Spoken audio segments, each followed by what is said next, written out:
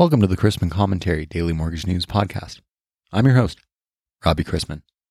Topics on today's episode include self-employed borrowers and what's going on in capital markets.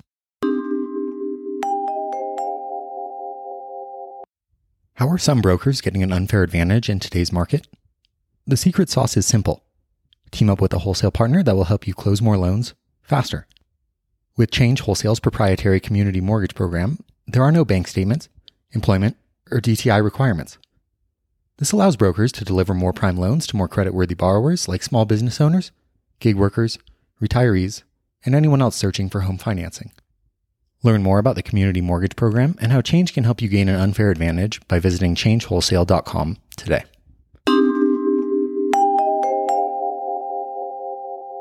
If you see me talking to myself, just move along. I'm self-employed and we're having a staff meeting. Self-employed borrowers are certainly a target of non-QM lenders around the nation. Non-bank lenders continue to grapple with second mortgage program availability and the HELOC edge that some portfolio lenders have. Everyone is watching the market, and even some traditional depository lenders are trying to adapt. All real estate is local, of course, but the rate of appreciation we've seen is unsustainable. For sale listings are up, and e-buyers are on the run. FHFA, whose numbers are used for conforming loan limits, tells us that U.S. house prices rose 18.7% over the last year and 4.6% from the fourth quarter. Certainly, the increase in mortgage rates have had an impact and have changed buyer behavior. Last month, 30-year mortgage rates rose to their highest level since 2009. Mortgage purchase applications have fallen to their lowest level since 2018. The inventory of unsold single-family homes, while still far below pre-pandemic levels, is now rising on a year-over-year basis. And who doesn't want builder business? Toll Brothers closed 9,986 homes in 2021, the 11th largest home builder in the U.S. based on closings, had between 200,000 and 250,000 qualified leads over the year, or about one lead every 2 minutes.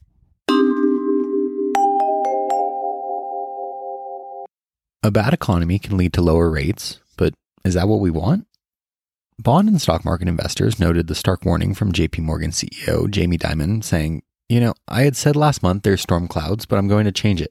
It's a hurricane, he declared at the Bernstein Strategic Decisions Conference, referencing a U.S. economy that is struggling with fiscally induced growth, quantitative tightening, and the war in Ukraine.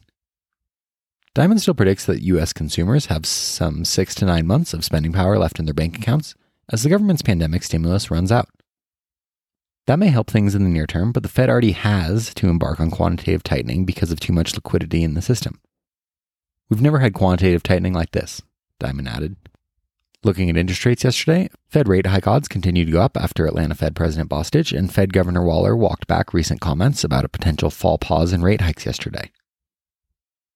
We also learned yesterday that manufacturing expanded in May, according to the ISM manufacturing report.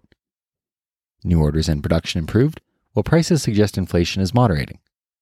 The U.S. manufacturing sector remains in a demand-driven, supply chain constrained environment where supply chain and pricing issues are their biggest concerns. We also saw weaker than expected April construction spending. Has the Fed turned data dependent, waiting for news like the rest of us, especially in the employment sector? Yesterday's JOLTS job openings remained elevated, coming in at 11.4 million. Today's calendar is underway with some labor market indicators ahead of tomorrow's payrolls report. We've received job cuts from Challenger for May, down 20,000. May ADP employment, up 128,000, much lower than expected, but its correlation to tomorrow's jobs data is questionable. And jobless claims, in at 200,000. Later this morning brings April factory orders and Freddie Mac's primary mortgage market survey. Today's loan scheduled Fed speaker sees Cleveland's Mester speaking on the economic outlook. The New York desk will purchase up to $1.7 billion of 30-year 3.5% to 4.5% mortgage-backed securities. And we begin the day with agency mortgage-backed security prices roughly unchanged from Wednesday, and the 10-year yielding 2.91 after closing yesterday at 2.93%. Let's wrap up with a joke and some housekeeping. From Utah, Rich B. reports, "My grandson made the mistake of telling me I was being overdramatic. So I just changed the Wi-Fi password. We'll see who's overdramatic in about 5 minutes."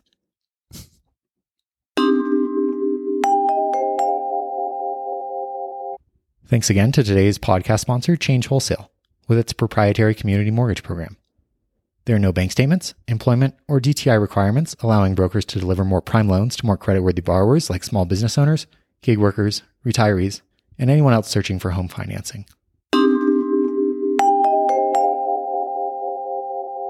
If you have any questions about the podcast or sponsoring opportunities, send me an email at robbie@robchrisman.com.